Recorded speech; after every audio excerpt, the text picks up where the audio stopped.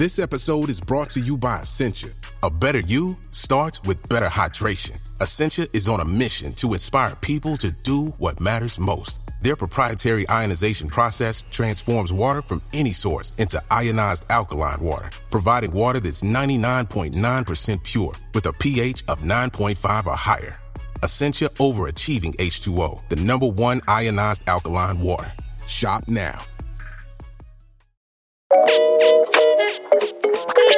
Hello and welcome to Instant Genius, a bite-sized masterclass in podcast form. Each week, you'll hear world-leading scientists and experts talking about the most fascinating ideas in science and technology today. I'm Alice Ipscombe-Southwell, the managing editor at BBC Science Focus magazine. In this episode, I talked to Dr. Rebecca Wragg Sykes, who is an archaeologist and honorary fellow at the University of Liverpool. She tells us all about Neanderthals and reveals how they continue to help us shape our view of deep human history. So what exactly is a Neanderthal? Well, I think the simplest and most up-to-date way to describe Neanderthals is that they are another kind of human.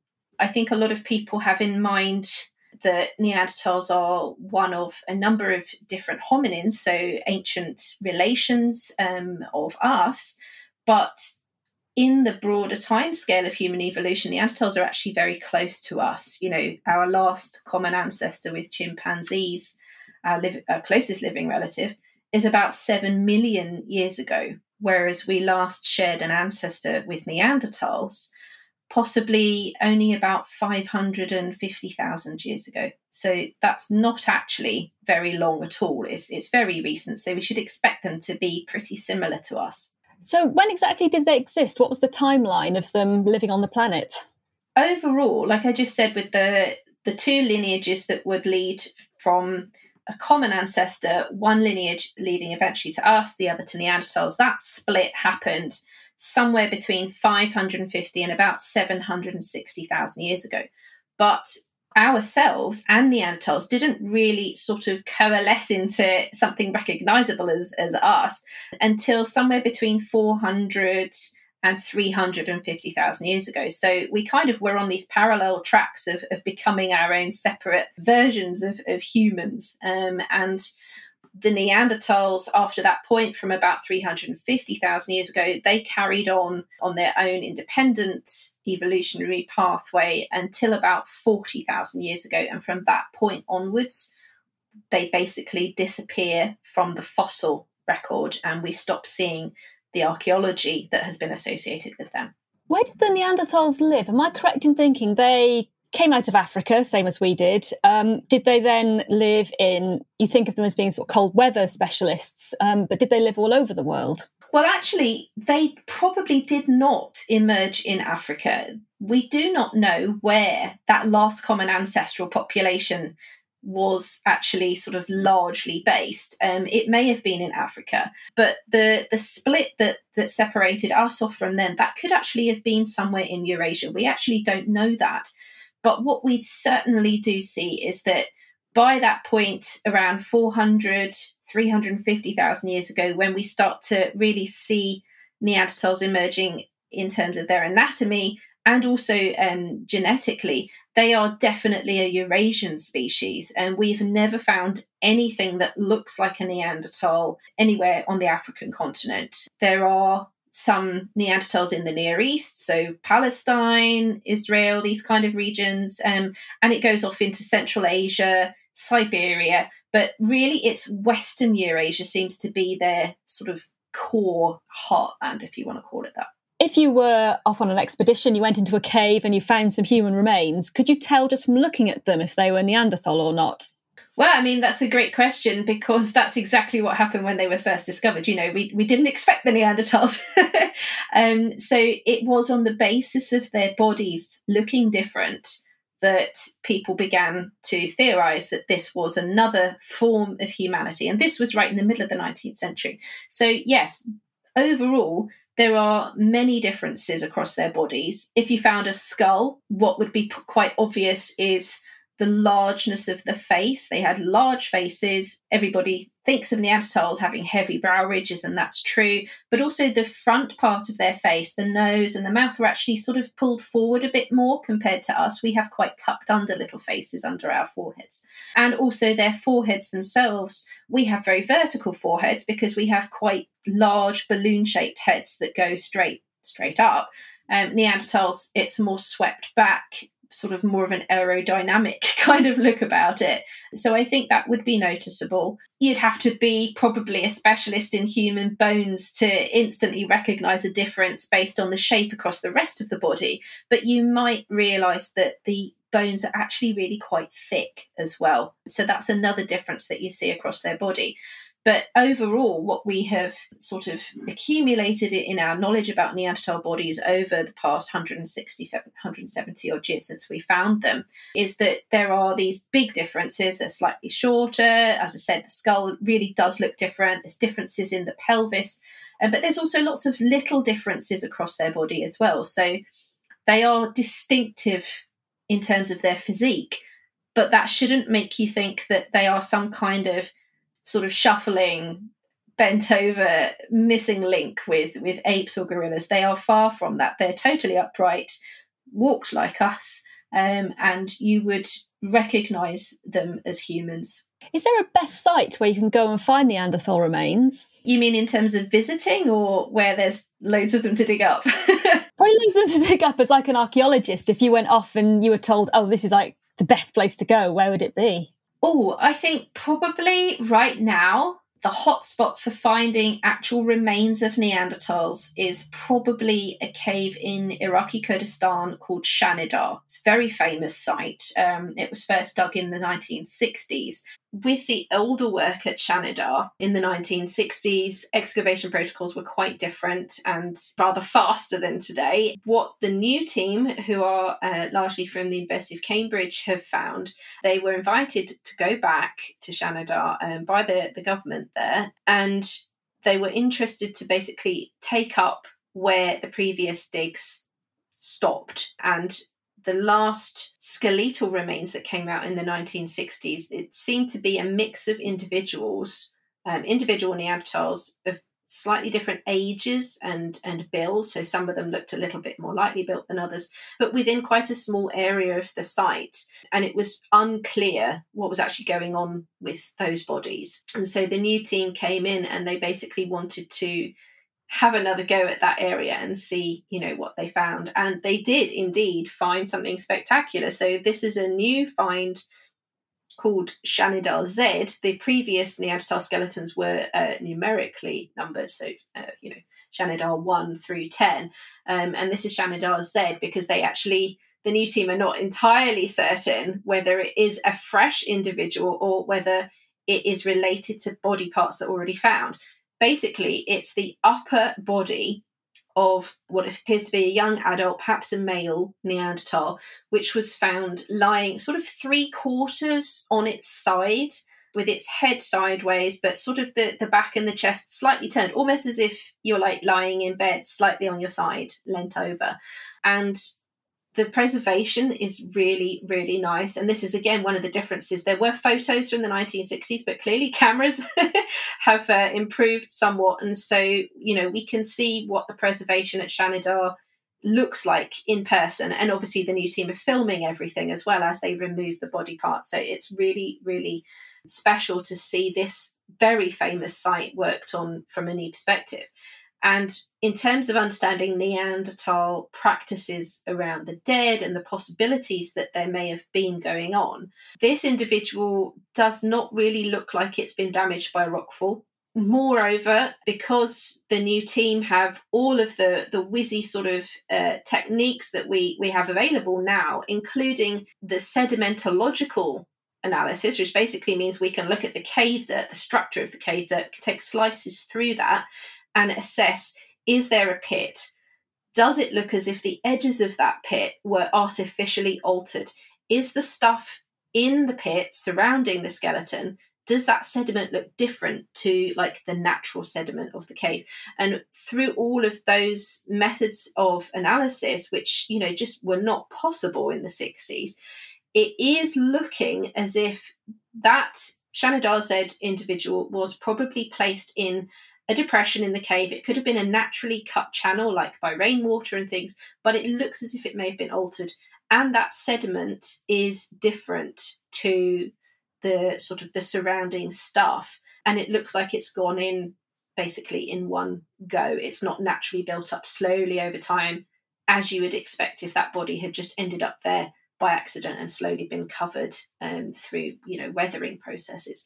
So in terms of what we can hope for from a site that's really famous and that was dug decades and decades and decades ago first, to be able to go back and, apply all these new methods and things and pull out not only new actual skeletal remains, but then to really assess the context, that is so important for understanding what Neanderthals were actually doing. So it looks like they could have been intentionally burying their dead.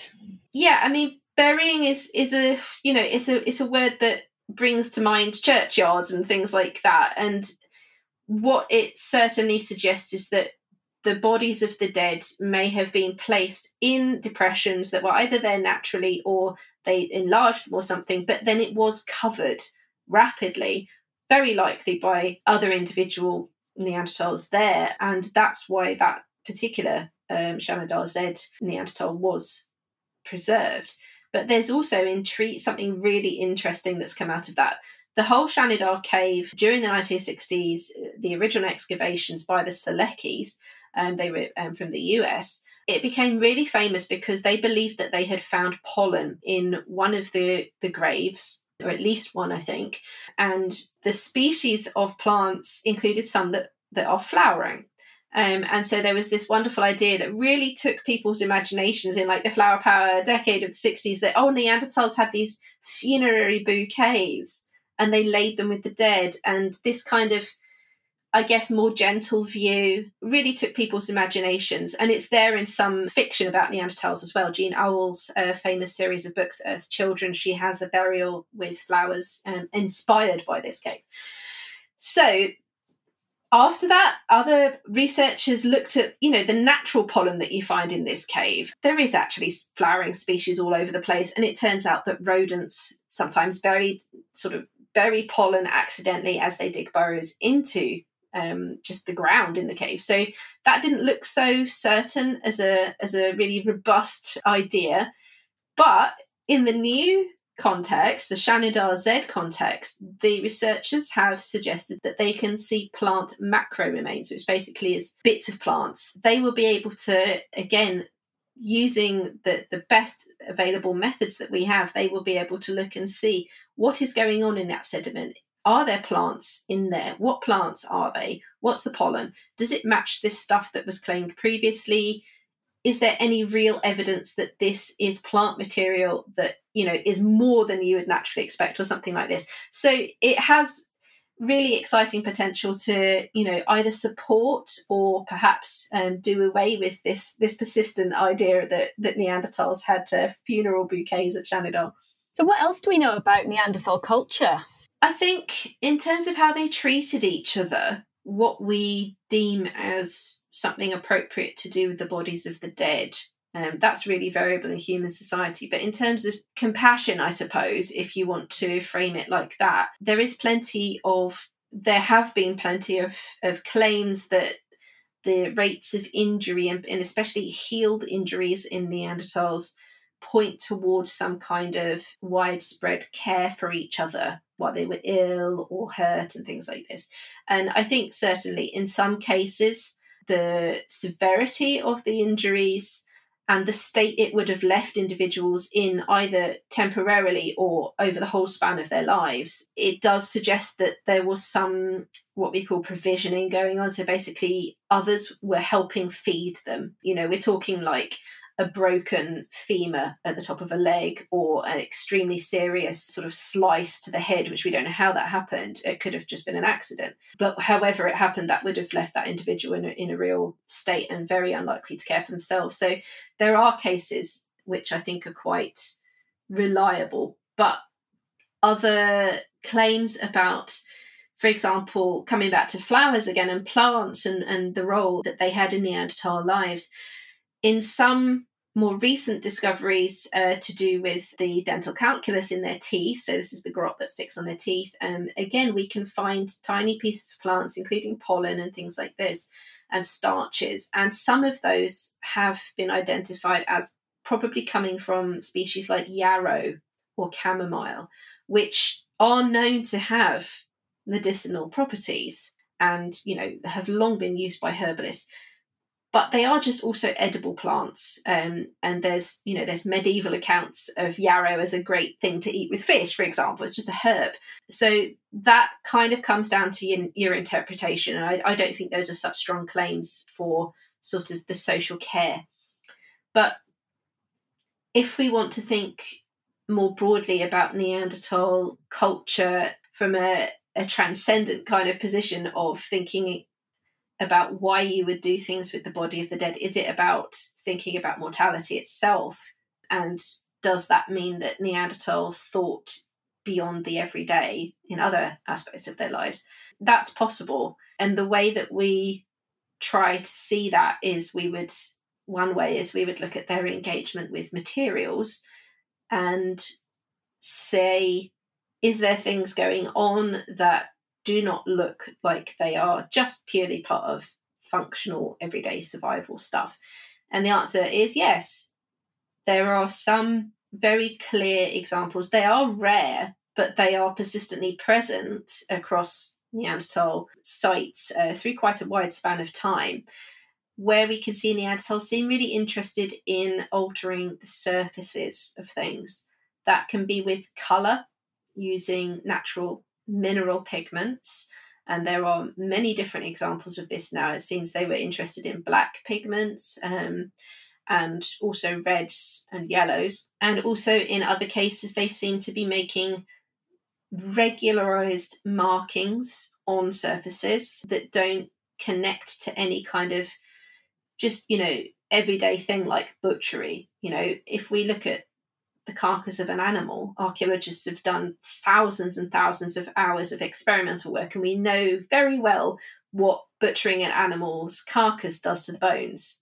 So we know what typical butchery, the traces that leaves and what they look like. And in other cases, what we see are markings that are very different. So sort of really regularly spaced, quite even markings that don't have that kind of practical explanation. And again, they are pretty rare. We have the best examples are on the bone of a raven, a wing bone of a raven from Zaskalnia cave in Crimea, and also a hyena bone fragment from a French cave, Les Pradelles. And in both those cases, if those objects were found in sites that were later, that were early Homo sapiens sites, I think there would be no questioning that those were intentionally made series of, incisions or engravings, however you want to interpret the meaning of those, but the intentionality behind them would not be questioned. And one explanation that's been put forward, which does make quite a lot of sense, is that they are a notational system, an early notation system. So essentially a form of counting. What we believe is that overall, many animals have a really basic number sense. So they can tell instantly there's 5 things there rather than 2. But beyond that small amount, you need a system to record information. So it might be something like that, like a tally system, rather than a formal system where you have 1, 2, 3, 4, 5, like an actual ordinal counting system. This may be a very simple way to record different kinds of information. It might be about quantity, but it might be something else. But that would make sense. We would expect there to be a really simple system emerging quite early. And again, similar objects that come from early Homo sapiens sites in southern Africa, they are interpreted that way as some form of notation. So that, I think, is a really interesting aspect of how we think about what Neanderthals were thinking about the world, that they were interested, as I was saying, in changing the appearance of things by altering surfaces, but also why they were doing that. What does applying colour mean? That's very hard to know. But if you are creating a notational system of some form, you are interested in information and in either retaining that information for yourself or communicating it to somebody else. So that's quite a complicated series of ideas about Neanderthal culture that really do come from quite simple objects. So if you say they may have been interested in communication, if they've got this notation system and they were altering surfaces, do we know if they could speak? Or if they could speak, do we know what they would have sounded like? Yeah, the ideas about speech have, I think, really coalesced a lot in the past couple of decades. It used to be a little bit unsure as to whether, you know, all the anatomy in the Neanderthal throat based around the voice box, whether the slight differences there were enough to mean that they basically did not have the same level of sound control as us, and other issues like did they have good lung control and things. So when we talk, you know, we can talk in very long sentences full of lots of words. I'm doing it right now. I'm not even stopping. I'm carrying on going. You need good lung control for that. You need to let that air out nice and slow. And so that was a thought that maybe they couldn't do that because of differences in sort of where the spine was and things like this. That doesn't seem that likely now. And I think where most researchers are today is that vocal communication was very likely really important to Neanderthals. And that's partly because, as I say, we have the voice box. We have a bone called the hyoid, which supports the voice box, and modelling of the soft tissue of how that would have been does suggest that it's pretty similar to us. But really excitingly, more recent work looking at the anatomy inside Neanderthal ears, we can actually do that because some of that anatomy is bony and it's inside the skulls that we have. So although their shape inside their ears is different, researchers believe that that shape difference is not because they were hearing things differently, but just because the shape of the skull is different. It's kind of like adapted. Because when they model how the sound frequencies would be perceived by ears with that shape, it's basically Neanderthal ears are tuned into very similar sound frequencies to ours, and our ears are totally focused on human speech. You know, that's one of the things that we're that we have evolved to be good at hearing. And so the fact that that is very similar in Neanderthals is suggestive that some kind of talking was really important to them. But obviously then you get the question of, well, what is the talking about? You know, how complex is this talking? Can we call it a language? And that then means that you just got to go back to the archaeology again and say, well, how are they living? Can we see complexity in what they're up to that would imply some kind of language is needed? Things like this. So there's a back and forth between the anatomy and the archaeology all the time. So what other hunting techniques might they have been using then? Certainly, we know they had spears because we found them. So how did they use the spears is an interesting question. Did Neanderthals basically, there's kind of two simple ways you can use spears. You can chase animals, pursuit hunting, basically. And one way that we see hunter-gatherers do this is they basically use relays. So you chase an animal, when that hunter gets tired, another one steps in, chases it. And that can work very well in very hot environments because the animals will overheat and tire. And I have also seen it claimed that it works well in cold environments if the animals are really furry for the same reason. So that's pursuit hunting. We don't know if they did that. It's possible. We don't know. Ambush hunting is the other option, where you basically learn your landscape very well. You observe the habits of animals and you know where they're going to be and when. And you wait with your spear and ambush them. And that may have some evidence for it, in that some of the places where we see big butchery evidence going on, and including the spears which come from this site in Germany called Schöningen, 330,000 years old. That's along a lake shore. And in that case, it's hunting horses, multiple phases of horse hunting. There's about 50 animals, at least 50 animals were butchered there, but not all at the same time. It's not one herd. horses are really disadvantaged by being in the water. It really slows them down. So if you know, and this is a warm period of time when there was forest around. So if you are living in a forest, the best way to find animals is to follow their trails to waterholes because it's very predictable. So if you put all of that together, you can say Schoningen maybe is a lakeshore ambush site for horse hunting with spears. Again, we don't know. Perhaps they were herding them through the forest or chasing them, whatever. But in terms of the spear use overall, either of those options require cooperation between individuals and collaborative action. So I think that's a certainty that Neanderthals were not, off hunting as individuals. They probably did do it sometimes, but I think group hunting is very well supported in the record. In terms of other things, like did they use like traps and things like that, maybe pit traps? We don't really know that. We don't have any strong evidence, for example, of sites like you see for Paleo-Indian sites. So this is the earliest American settlement. You have some places where we can see that there were animals being driven off cliffs repeatedly many times. We don't have strong evidence for that.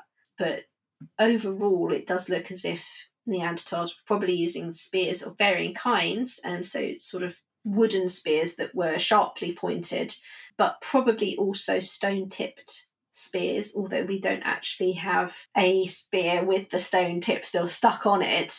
We have the separate pieces, and we even have what's probably the glue. So, if you put those together, then it does indicate that they were using stone-tipped spears. And in fact, there are at least one site from the Near East. This is where there is the tip of a stone point in the neck bone of a wild ass, and that's probably a Neanderthal site. It's not entirely sure if that one is or not, but what we don't think they had is bows and arrows. So we've spoken about a lot of things. They're obviously very intelligent. They had some sort of form of culture and communication. Why did they disappear? Or what's the best idea at the moment of why they disappeared?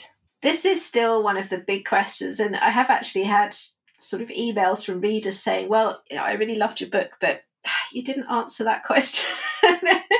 And the reality is we can't answer it, give a completely 100% guarantee, yeah, this is it.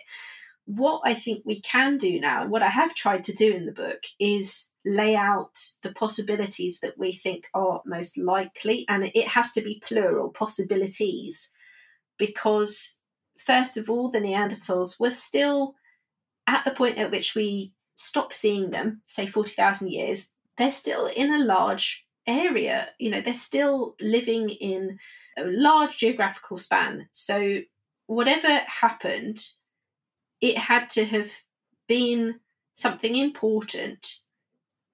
But what was important might have been quite different in different regions because, the living conditions and the environment and the things that were, I guess, maybe risky or not going so well for Neanderthals in one part of their world might have been quite different in others. So I think we should never expect there to just be one answer to this. Certainly the climate was not absolutely freezing at this point. It was getting colder, definitely, but they had lived through colder times. So it can't just be that it's really cold. The climate does look as if it was becoming increasingly unpredictable. If you look at the climate graphs, you can see sort of from 50,000 to about 40,000 over that 10,000 year span, it goes up and down. It looks like a seismograph, like when you see with an earthquake, it's going, it looks a bit like that. And by reconstructing the chronology of those climate shifts, it looks as if in some cases, there were changes of multiple degrees over the course of a person's lifetime. So if you are a hunter-gatherer and you're reliant on the environments and knowing what's going to be available when and where, if that changes, that's really bad news for you. So that could have been something that was more of a problem in some areas than others for Neanderthals. The presence of us, of Homo sapiens, it was thought for a long time that we basically popped up 40,000 years ago in Europe and were like, hi, and then the Neanderthals are gone. that is not looking anywhere near as, cut and dried as it used to be, because we now know that early Homo sapiens populations were dispersing out from Africa into Eurasia way, way, way before this. There were certainly movements into East Asia by at least 80,000, probably a lot before that. And we know as well that there was interbreeding going on. So the span of time over which there was contact and, by implication, perhaps competition for resources is much bigger. So why did it take so long is now the question. If there were more than one hominin around and Neanderthals were there, we also shouldn't forget Denisovans, this closely related sister group to Neanderthals, are there too. But it's much more of a melting pot than it used to be. It's not like we just turned up and then they go. So that is a question. Is it that those early Homo sapiens groups that were there for maybe 100,000 years already, did they have technology that was so similar to Neanderthals that they just were not actually that big of a problem and they were not out-competing Neanderthals? Did something come along technologically later that made a big difference? That's possible, because in some of the later sites we see for the Homo sapiens populations around this time, sort of 50,000, 40,000, we see what we call points, so stone tip points basically, which Neanderthals could make those as well, but we see really small ones in some cases, and they are pretty good evidence that those are not for spears, they're too small, they're either for darts or bow and arrows. So there may be actually some kind of technological factor that comes in, which means that hunting is more efficient. But on top of all that, there's also, the big thing that people have assumed for a long time, which is that we just had some kind of cognitive boost or advantage that is linked to the apparent fluorescence in symbolic stuff. So like pendants, art, paintings, carvings, things like this. And it is certainly true, even from 50,000 years in the early Homo sapiens context in Eurasia, we see more of this kind of stuff, way more than Neanderthals ever were making.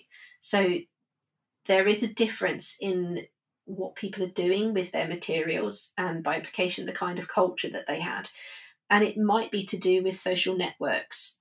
So if you want to maintain your social network over a very large area, and we have to assume that Neanderthals and early Homo sapiens people, there was hardly any of either of them. They were living at very low densities, as hunter-gatherers generally do in these sorts of environments. But if you want to keep contact with those groups, then having material culture, symbolic material culture that you can recognise, is really important. So that might be evidence that they had stronger social networks. And there is actually genetic data that backs this up, in that some Neanderthal genomes that we've looked at indicate that the individuals were living in really tiny breeding populations. They were basically inbred at a population level. Not all of them show that to such a high degree, but some of them do. But in contrast, when we look at the early Homo sapiens genetic samples that we don't have as many, but when we look at those ones, none of them show that. They seem to be coming from populations that were much more interconnected with each other, and basically that allowed them to have a bigger breeding population.